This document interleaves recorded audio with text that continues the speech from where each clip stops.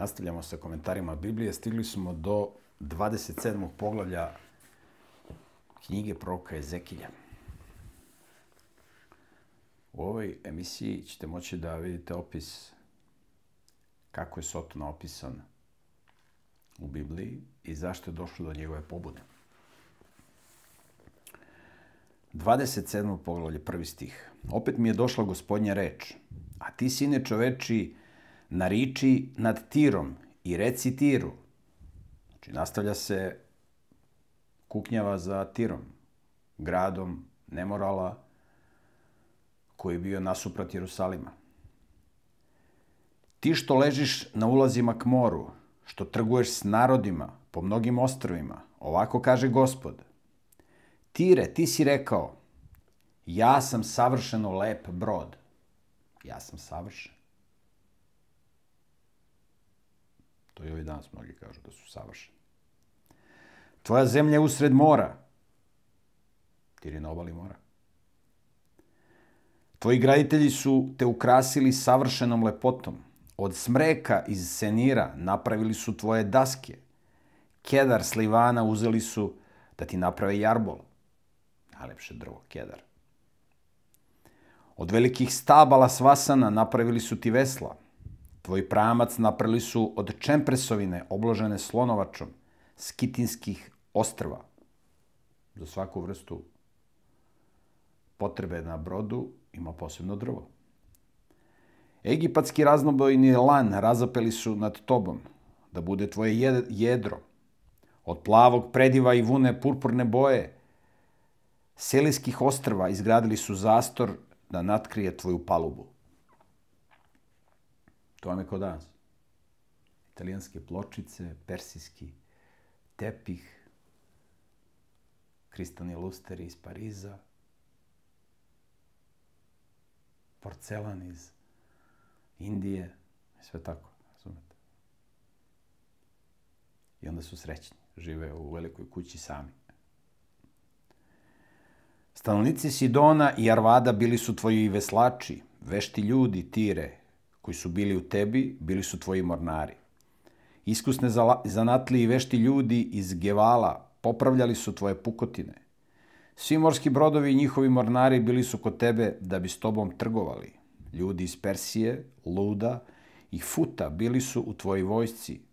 Tvoji su ratnici bili, znači angažovao je najbolje ratnike da dođu da ratuju kod njega.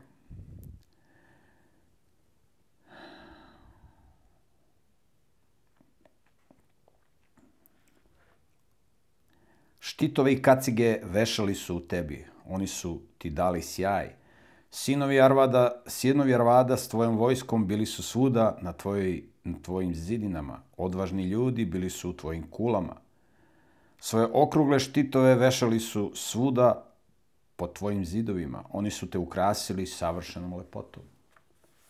Znači, ukrašen si ovozemaljskom lepotom. A kakva je unutrašnja lepota, to nema veze. Tako. Tarsis je s tobom trgovao mnogim raznovrsnim blagom, njegovo srebro, gvožđe, kala i olovo dobijao si za svoju robu. S tobom su trgovali Javan, Tuval i Meseh. Ovog ćemo Meseha spominjati, to je 6. Jafetov sin.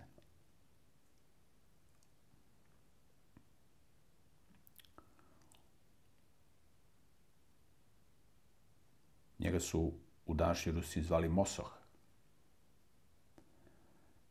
I od tog Mosoha je nastala Moshovija.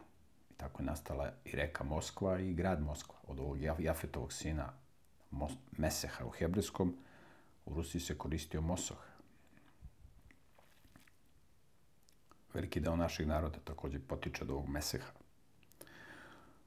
U zamenu za svoju gozbu dobijao si ljudske duše i predmete od bakra. Togarmini potomci davali su konje, bojne konje i mazgi u zamenu za tvoju robu. Čuveni stručnjaci za konje. Davali ti konje za robu.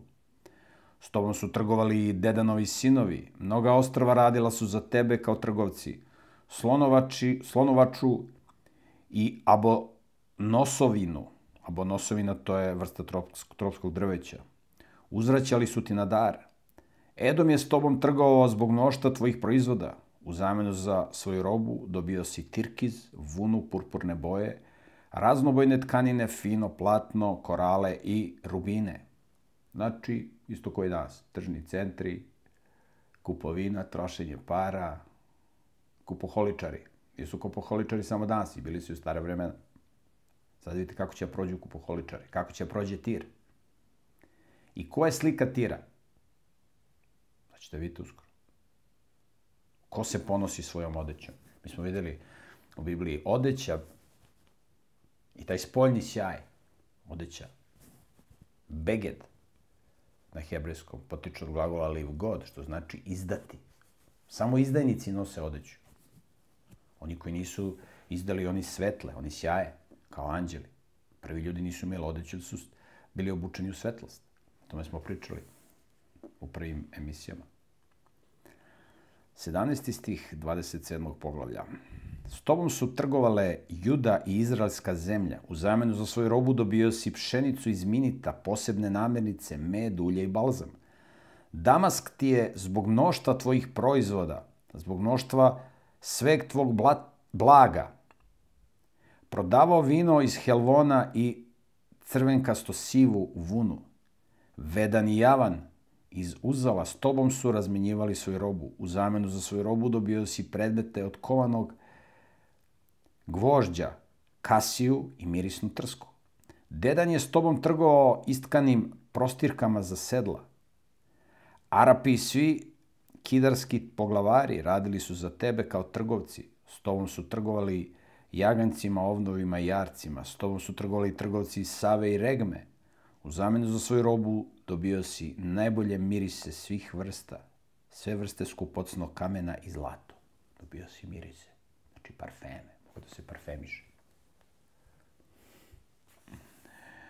I dobio je skupoceno kamenje i zlato. S tobom su trgovali Haran, Kana i Eden, trgovci iz Save, Asur i Hilmad. Na tvojim pijacama trgovali su s tobom raskošnim haljinama, plaštevima istkanim od plavog i drugog raznobojnog prediva, dvobojnim ćilimima, pletenim i čvrstim užima.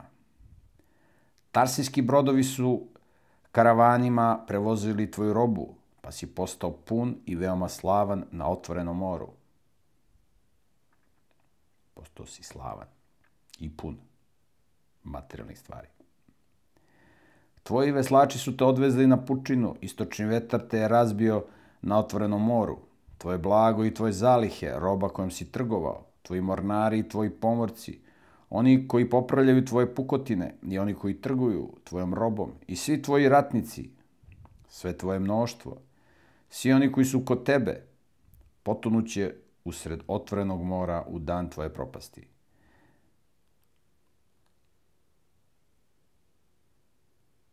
Čuli?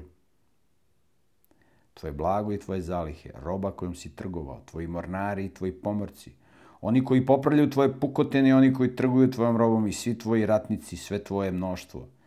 Svi oni koji su kod tebe potonuće usred otvorenog mora u dan tvoje propasti. Svi ovi danas koji ulažu u materijalne stvari dobijaju aplauze iz manipulisane rulje. Potonuće u dan propasti. Kad se začuje vika tvojih mornara, zatrešće se primorska oblast.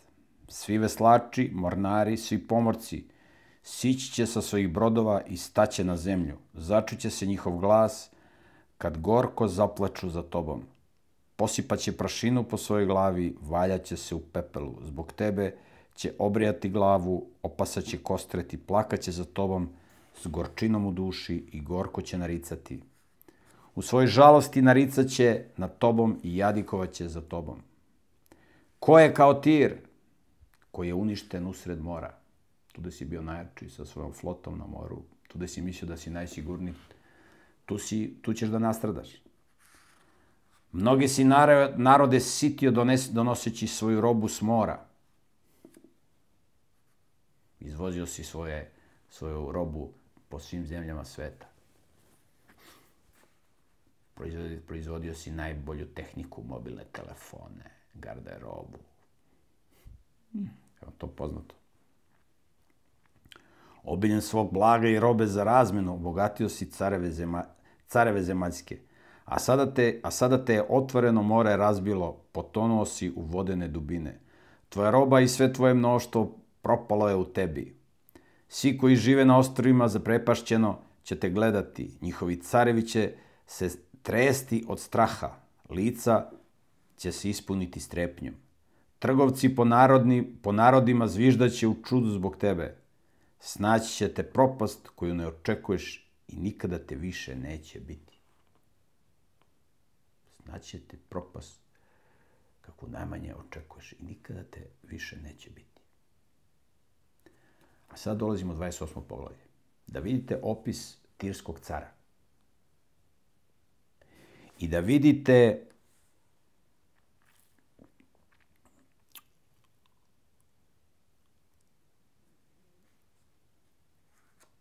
znači da vidite ko je vođa Tira i ko je car Tira.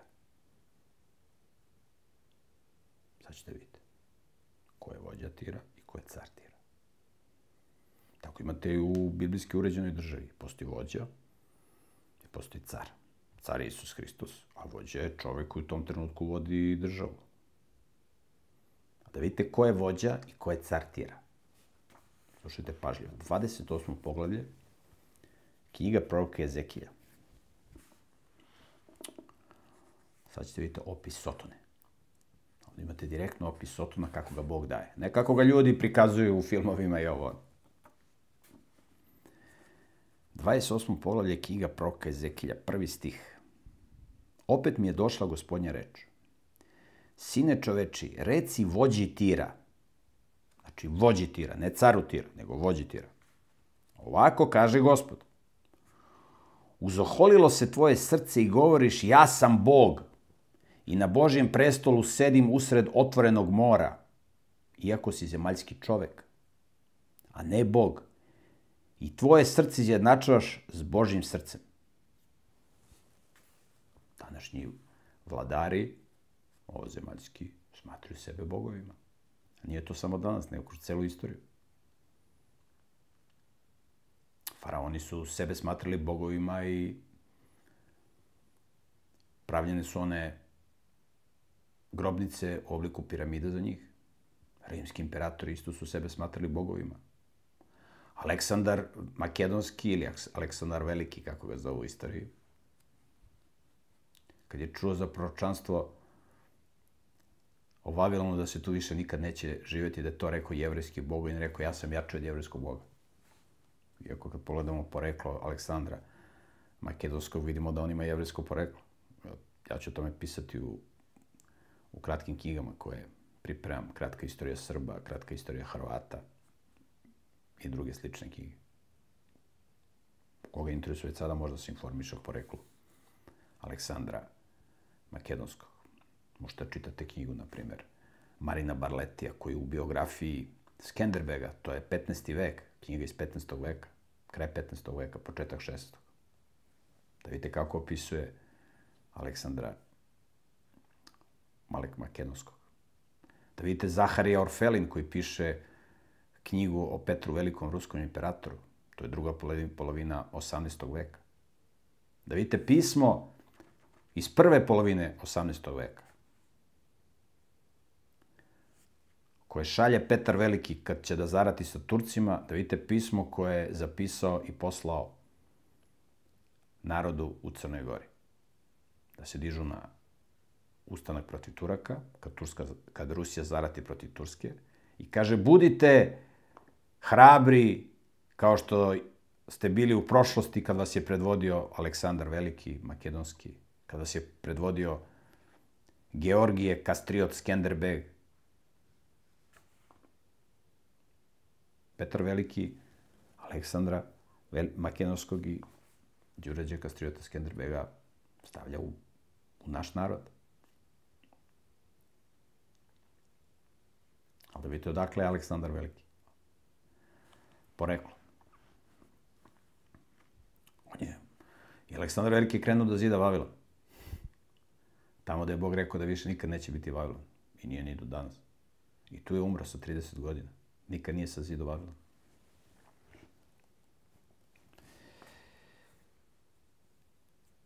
I srce svoje izjednačavaš s Božjim srcem.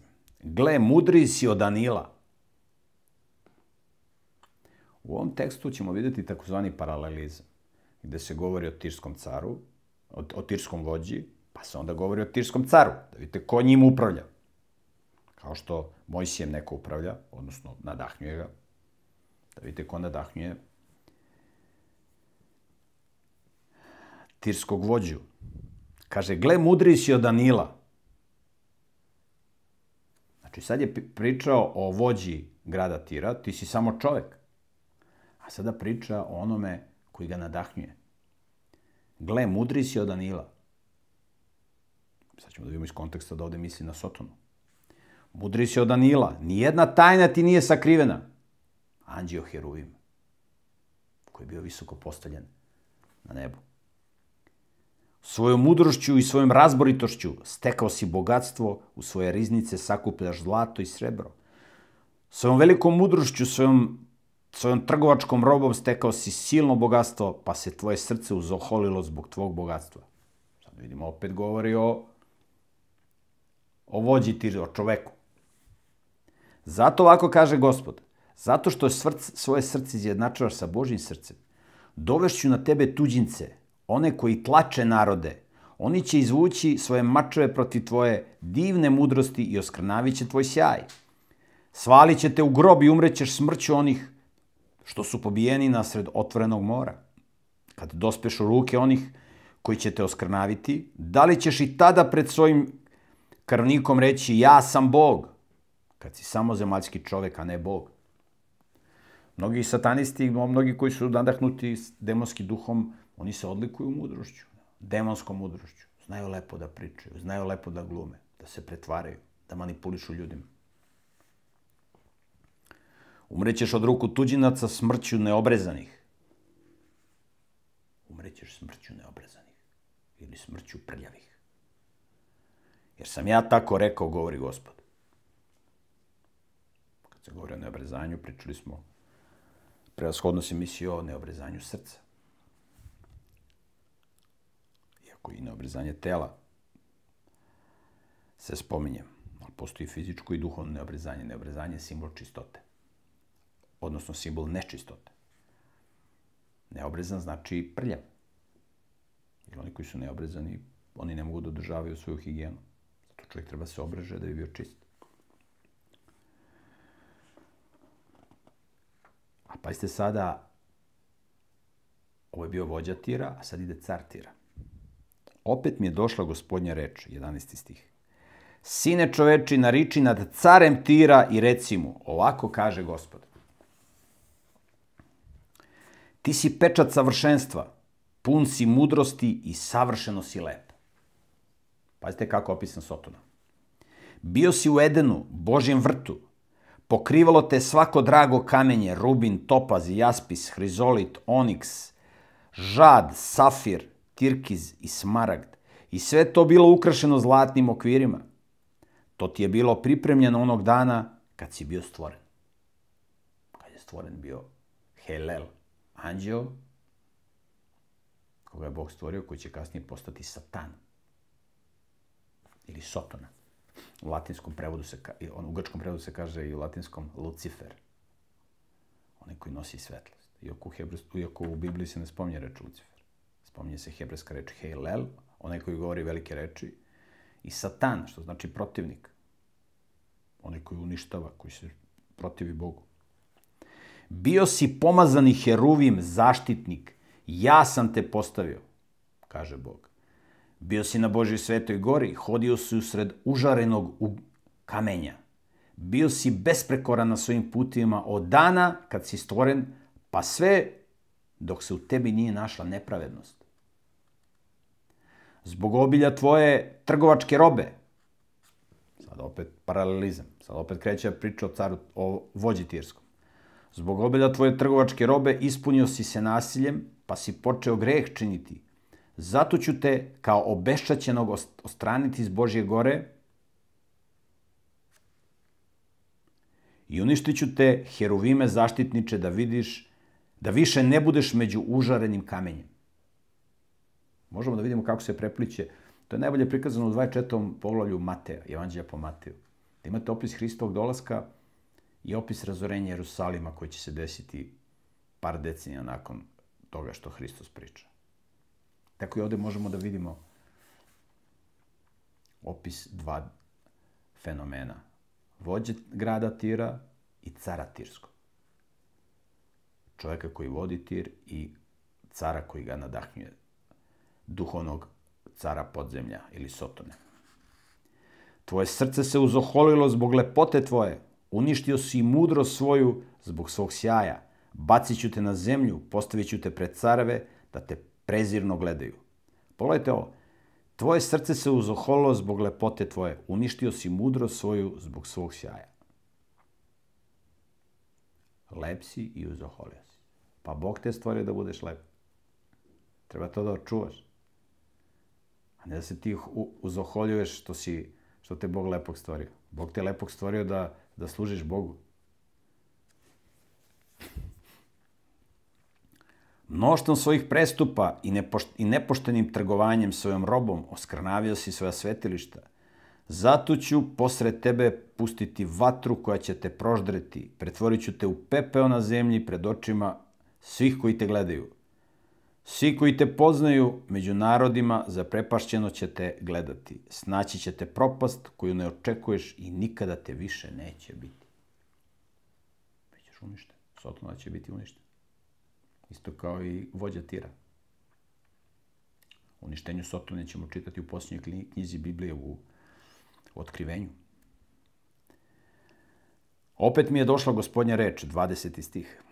Sine čoveči, okreni svoje lice prema Sidonu i prorokuj protiv njega. Reci ovako, evo šta kaže Gospod, dolazim na tebe, Sidone, i proslavit ću se usred tebe.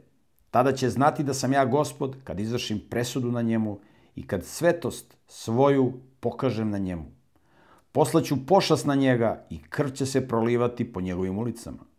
Pobijeni će usred njega padati od mača koji će sa svih strana doći na njega. Tada će znati da sam ja Gospod.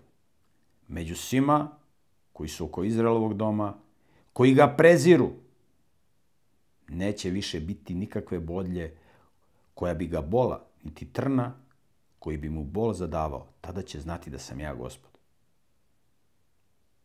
Slušajte ovo.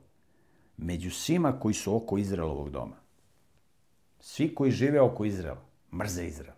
Oni se lako svi ujedine protiv Izraela. Štetočine, razbojnici. Razbojnici, i danas svetski razbojnici se za čas ujedine. Protiv onih koji su čisti, uredni, moralni i tako dalje. Kaže, među svima koji su oko Izraelovog doma, koji ga preziru Izrael. Neće više biti nikakve bodlje koja bi ga bola. Neće više moći niko da provocira Izrael. Niti trna koji bi mu bol zadavao, tada će znati da sam ja Gospod. Bog će se obračunati sa neprijateljima svog naroda. Će svoj narod da dovede u red. Ovako kaže Gospod. Sad opet tu dolazi ona priča ko je Božji narod. Pa Božji narod je onaj ko živi po Božjim zakonima. To je Božji narod. Nije Božji narod onaj koji kaže ja sam Božji čovek. Ja prihvatam Boga. Ja verujem u Boga. Nego onaj koji živi po Božjim zapovestima datih u prvih 5 knjiga Biblije u takozvanoj Tori ili učenju.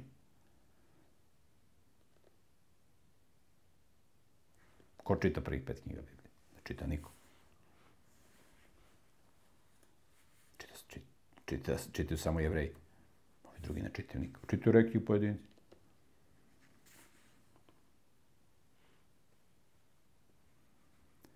Ovako kaže Gospod. Kad skupim Izraelov dom iz naroda po kojima su rasejani. Slušajte šta kaže Biblija. Pustite šta pričaju stručnjaci, eksperti, belosvetski. Čitajte Bibliju, ljudi.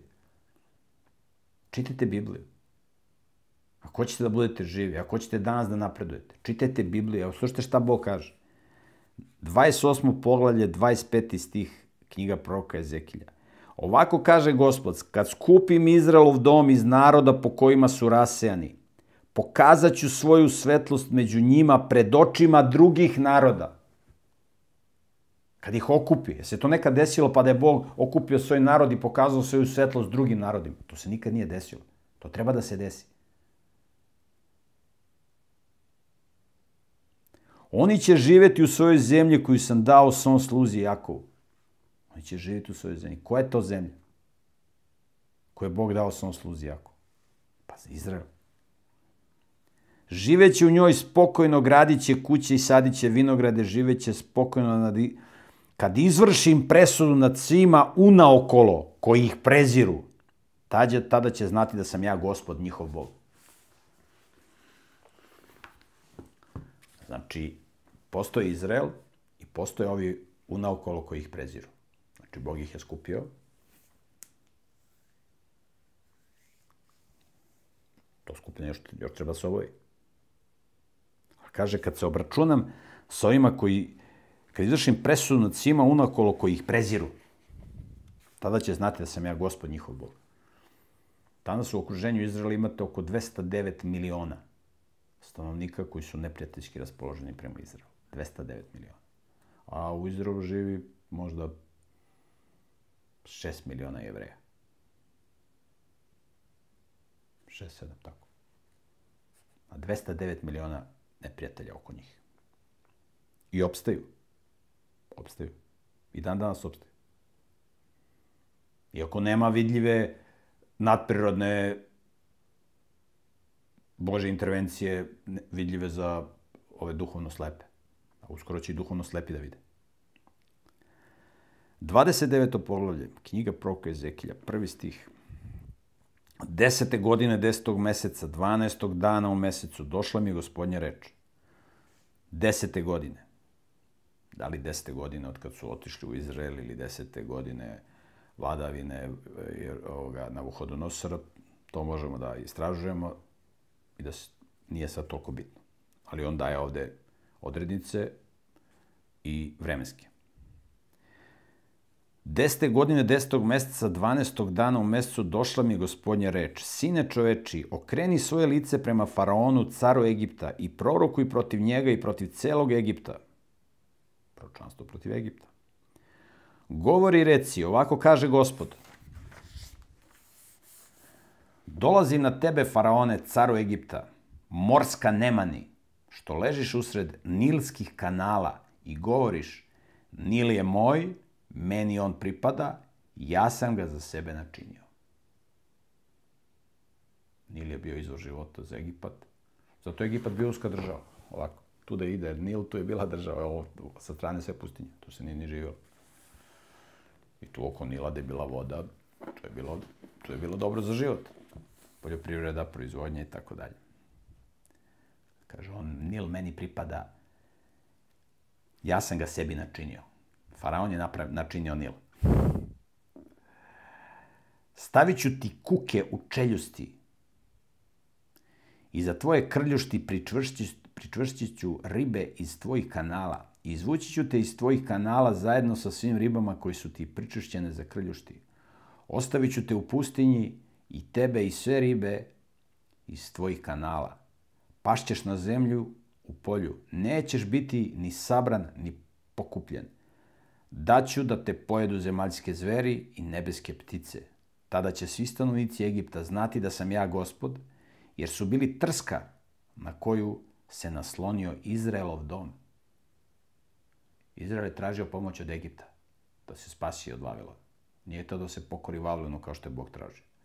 Onda će Bog da razvali Egipat, između ostalo, tako da će sva ovozemaljska potpora koju ima Izrael biti uništena. Kada su te uhvatili rukom, ti si se slomio i celo si im rame rasekao.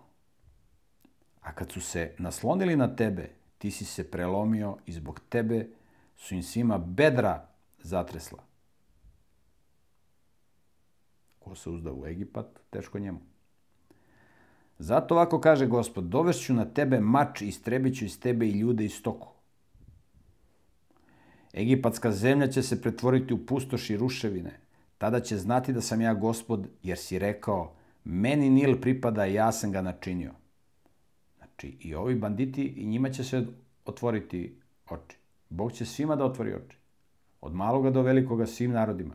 Kako kaže u Bibliji, poklonit će mi se svako koleno, kaže Gospod. Zato dolazim na tebe i na kanale Nila, egipatsku zemlju pretvorit ću ruševine, u isušenu zemlju i pustoš. Od Migdola do Sine i do etiopske granice. Na nju neće kročiti ni ljudska noga, ni životinjska. 40 godina bit će nenastanjena. Egipatsku zemlju pretvorit ću u pustoš usred opustošenih zemalja. Njeni gradovi bit će 40 godina pustoš usred opustošenih gradova. Rasuću Egipćane među narode i rasujeću ih po zemljama. Istorijski izveštaji govore da je jedan deo ljudi koji je naselio Evropu egipatskog porekla. Tako da je moguće da su to... Jer u Evropi se nije živilo, u Evropi je bilo jako malo ljudi, tamo negde do 8. veka pre nove ere, kad su 10 plemena Izraelovih bilo rasejano. Tad počinje istorija Evrope. Pre toga istorija Evrope ne postoji.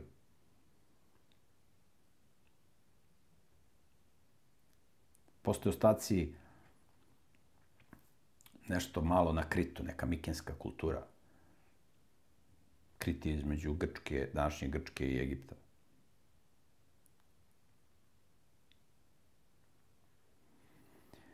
Jer ovako kaže Gospod.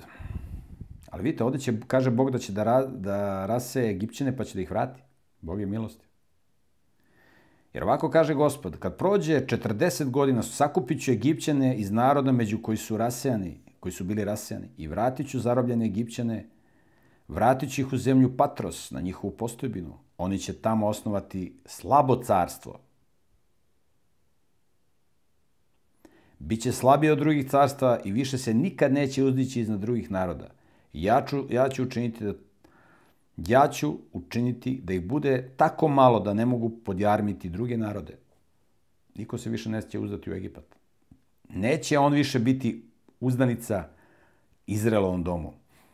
I neće me više na svoj greh podsjećati, obraćajući se Egiptu za pomoć. Tada će znati da sam ja Gospod. Ima način kako će Bog svakome da se otkrije. Uglavnom su to bolni načini, jer ljudi neće da slušaju. Postoje 3 puta. Miran put, da naučiš i da ideš mirnim putem u život. Postoji bolni put, da naučiš i da odeš u život. I 3. put, to je da pogineš. 27. godine 1. meseca, 1. dana u mesecu, došla mi Gospodnja reč. Sine čoveči, Navuhodonosor, car Vavilona, poslao je svoju vojsku na težak zadatak da osvoji Tir. Sve su glave oćelavile i sva su se ramena ogulila. Krenuo Navuhodonosor da zauzme Tir, ali ga nije zauzeo. Ali ni on, ni njegova vojska nisu dobili nikakvu platu za to što su krenuli na težak zadatak da osvoje Tir. Vavilonski car nije, evo, slušajte šta kaže biblijski izveštaj. Vavilonski car Navuhodonosor nije uspeo da osvoji Tir. Ovi pobegli na ostrvo. Doće Persijanci, koji neće zauzeti Tir. Pa tek posle Persijanaca, kad Persijance pokori Aleksandar Makedonski, naš rođak, naše gore list, on će da razvali Tir. Evo, proročanstvo za Tir. Čitali smo u prošloj emisiji. Zato ovako kaže Gospod, Navuhodonosoru, caru Vavilona, dajem egipatsku zemlju. On će odneti njeno blago, uzeće veliki plen i opljačkat će je.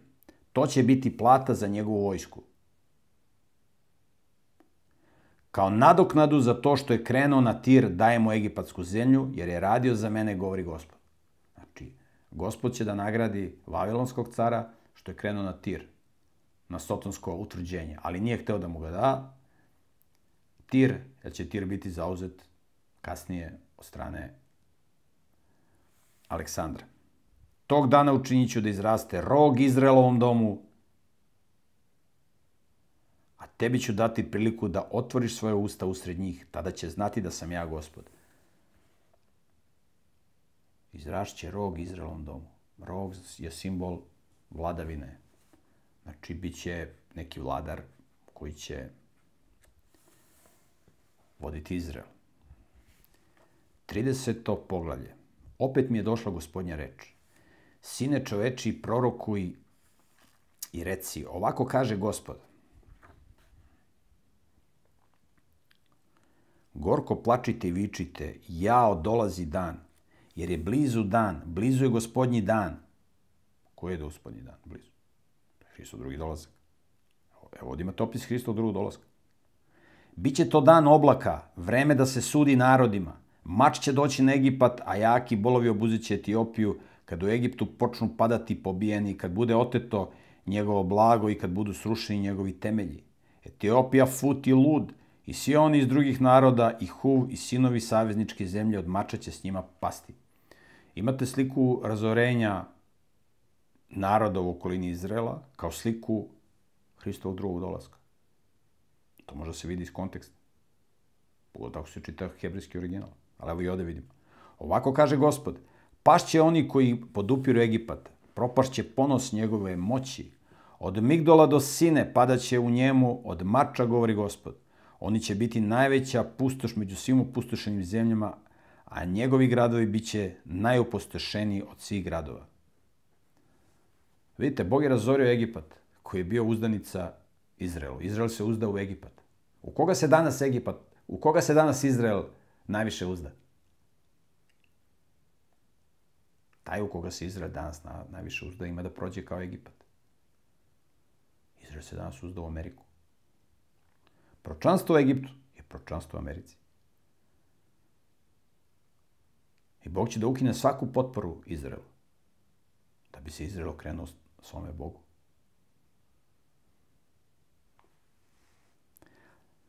Tada će znati da sam ja Gospod. Kad zapalim vatru u Egiptu i kad budu satrati svi njegovi pomoćnici. Ovo možda čitate kao tada će znati da sam ja Gospod kad zapalim vatru u Americi i kad budu satrati svi njegovi pomoćnici. Svi koji pomažu Izrael kad budu bili satrati. Svi ti lažni pomoćnici. Satanski pomoćnici. Tog dana glasnici će krenuti od mene u brodovima da zaplaše samouverenu Etiopiju.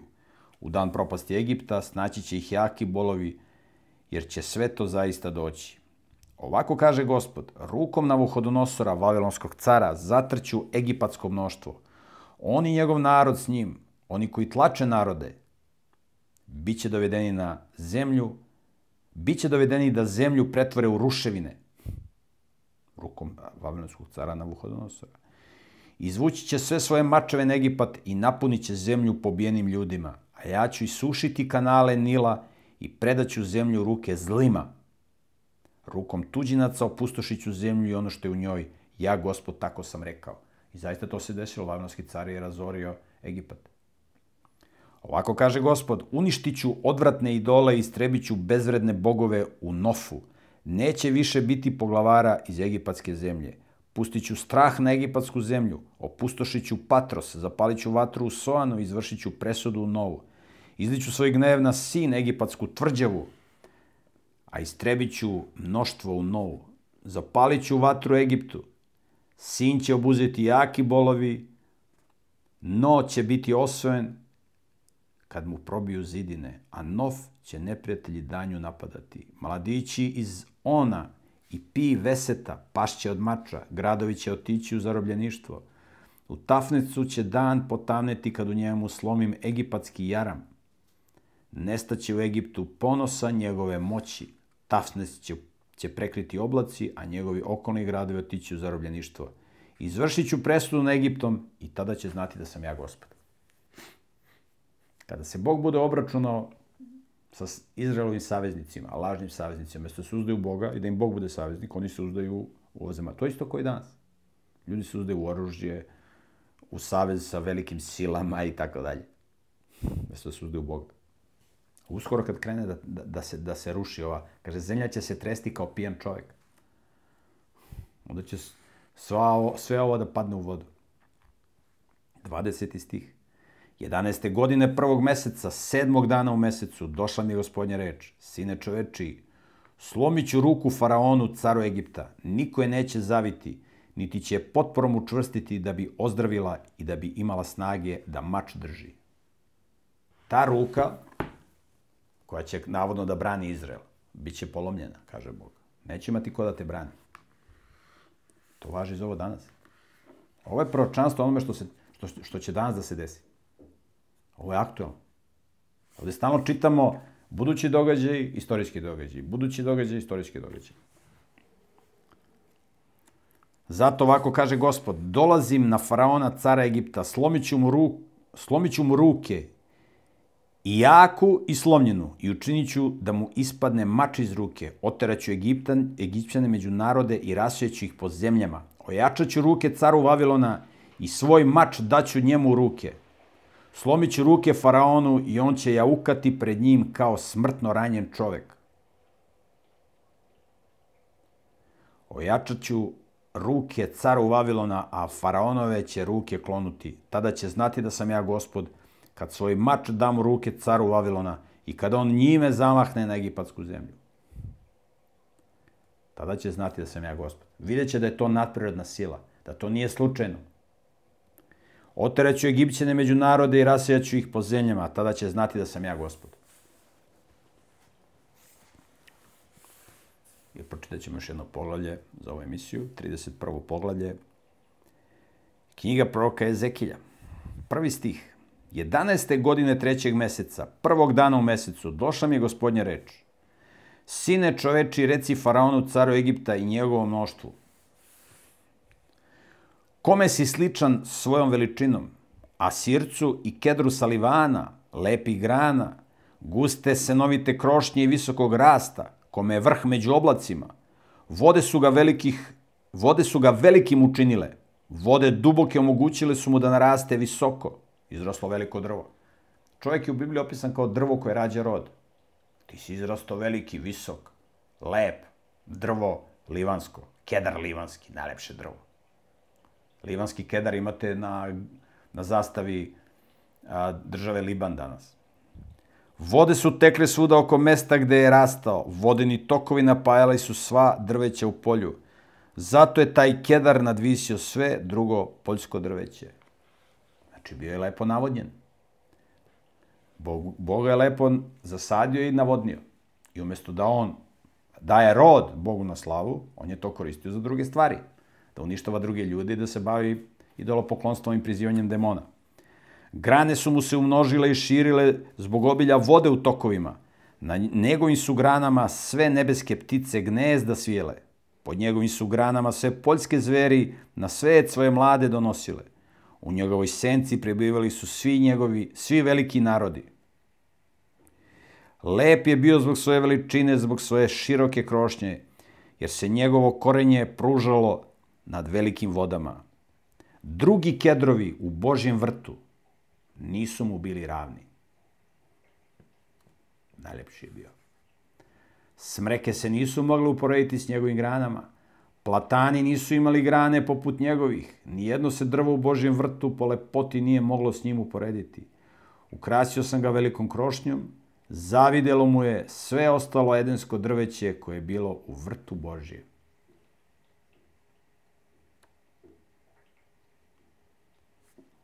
Ovo je slika i nebeske realnosti. Slika nebeske realnosti. U edenskom vrtu, vrtu Božjem. Onaj koji je bio postavljen da bude lepši od svih. Zato ovako kaže Gospod, zbog toga što je visoko narastao, pa se svojim vrhom podigao među oblake i srce mu se uzoholilo zbog njegove visine, daću ga u ruke tiranima naroda. Oni će navaliti na njega, zbog njegove zloće ja ću ga oterati. Tuđinci, oni koji tlače narode, poseći će ga i bit će ostavljen na gorama. Preko svih dolina pašće njegova krošnja, njegove će grane polomljene ležati po svim rečnim koritima na zemlji. Svi zemaljski narodi izaći će iz njegove senke i ostavit će ga. Na njegovom oborenom deblu prebivaće sve nebeske ptice, na njegovim granama nastanit će se sve zveri poljske, da više nijedno drvo zasađeno pored vode ne bi naraslo visoko i da se vrhom ne bi uzdiglo među oblake i da se nijedno drvo koje vodu pije ne bi moglo s njima po visini meriti, jer će svi biti smrti predani, bačeni u podzemne krajeve, među ljudske sinove, kao onima koji u grobnu jamu silaze. Govori o drveću koje će biti posečeno i koje će biti bačeno u grob. Drvo je simbol čoveka koji rađa rod. Bila su i druga drveta koji su bili isto kao i ovo drvo, koji nisu rađali rod. Imate priču, čitat ćemo u Evanđeljima, kad je Isus prošao pored one smokve. Smokva olistala, a nema nijedan plod. Isus je osušio. Drvo koje ne rađa rod, seče se i baca se u oganj. Čitajte koji su rodovi. Imate koji su rodovi duha. To su pravi rodovi. Rodovi duha u Bibliji. Čitajte u Pavlovim poslanicama. Čitat ćemo o tome. Možete i pre toga da čitate. Rodovi duha, apostol Pavle, ukucajte. 15. stih. Ovako kaže Gospod. Onog dana kada on u grob ode, učinit ću da se za njim tuguje. Znači, bit će velika sahrana kad umre poznati kriminalac. Zbog njega ću pokriti vode duboke i zaustavit ću vodene tokove, tako da više neće doticati vode velike. Zbog njega ću zamračiti livan i zbog njega će poljsko drveće svest gubiti. Njegovim strašnim padom potrešću narode, kad ga u grob bacim s onima koji u jamu silaze. Tada će se u podzemnim krajima utešiti sve edensko drveće, najbolje i najlepše drveće na Livanu, sve drveće što vodu pije. S njim će i ono u grob otići, kao onima koji su mačem pobijeni, a isto tako i oni koji su kao njegovo potomstvo živeli u njegovoj senci među narodima. Svi koji žive kao njegovo potomstvo. Kad se kaže potomstvo, misli na duhovno potomstvo. Može neko da ne bude sin svog biološkog oca. Ako živi ispravno, a otac bandit, on više nije njegov sin. On je sin nebeskog oca. Ali ako si ti potomak svog zlog oca, da živiš na način kako živi tvoj zao otac, onda ćeš da prođeš kao što će proći tvoj otac. 18. stih. Kome si onda sličan svojom slavom i veličinom među edenskim drvećem? Ali zajedno s edenskim drvećem bit ćeš oboren u podzemne krajeve. Podzemne krajeve misli se na duhovni grob. Znači čovjek se sastoji iz tela i duha. Telo i duh daju dušu i živo biće. Kad čovjek umre, telo ide u zemlju, u fizički grob, kever, a duh ide u duhovni grob, šeol. Duhovni grob, taj duh životni, sadrži naše duhovne osobine, našu memoriju, naše emocije, naš karakter. I to Bog pohranjuje negde u duhovni grob, šeol. Opisuje se podzemne krajeve. Gde je to, mi ne znamo. Počivaćeš među neobrezanima, koji su mačem pobijeni. Počivaćeš među prljavima. Misli se na duhovno prljave, prevashodno. Neobrezan. Duhovno prljav. Neće da se očisti od greha. Lako je fizički se obrezati to.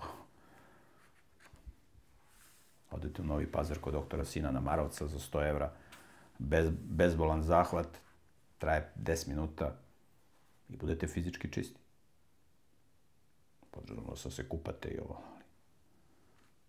Ako ste fizički neobrezani, džabe se kupate, ne možete da skinete nečistotu dok se ne obrežete fizički. Odete kod doktora Sinana Marovca, za sitne pare se obrežete. To je lako. 100 evra. Da se duhovno obrežete, da unutrašnju nečistoću očistite, da svoj karakter ispeglate, da ne budete grubi, da ne budete psovači, hurnici, razbojnici, lopovi, kurvari. To je mnogo teško. Mislim, teško. Što nije čoveku moguće, Bogu je moguće. Počivaćeš među neobrezanima s onima koji su mačem pobijeni. To je faraon i sve mnoštvo njegovo, govori Gospod.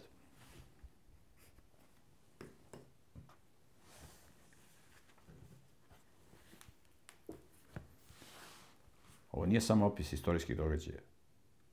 Ovo je opis budućih događaja. I mi vidimo tekstove koji se stalno prepliću. Istorijski događaj, budući događaj. Istorijski događaj, budući. I ovi istorijski događaji koji su se desili su slika budućih događaja. Desit će se na isti način. Neće biti mačevi, nego će biti nešto drugo. Neće biti konji, nego će biti tenkovi. Ali će biti rat, glad, pomor. Biće strašne stvari. Istorija se stalno ponavlja. I to je ono što govori Solomon, kao što ćemo čitati kasnije. Nema ničeg novog po suncu. Što je bilo, to će biti. Stalno se istorija ponavlja, stalno. Ljudi prave probleme, pa se desi rat, pa kad bude rat malo se smire, pa opet, kad dođe materijalno blagostanje, opet. Razvaljivanje, samouništenje i tako dalje i tako dalje. To je bilo sve za ovaj put, dragi prijatelji. Hvala vam na pažnji. Čitajte Bibliju, imate u opisu u elektronskoj formi besplatno. Možete i da kupite, imate link da kupite. Ako nemate da kupite, javite se da vam pošaljemo besplatno. Imamo jedan fond, imate u opisu videa, e-mail, ako imate neko pitanje. To je bilo sve za ovaj put. Ako da Bog, vidimo se u sljedećoj emisiji. Pozdrav!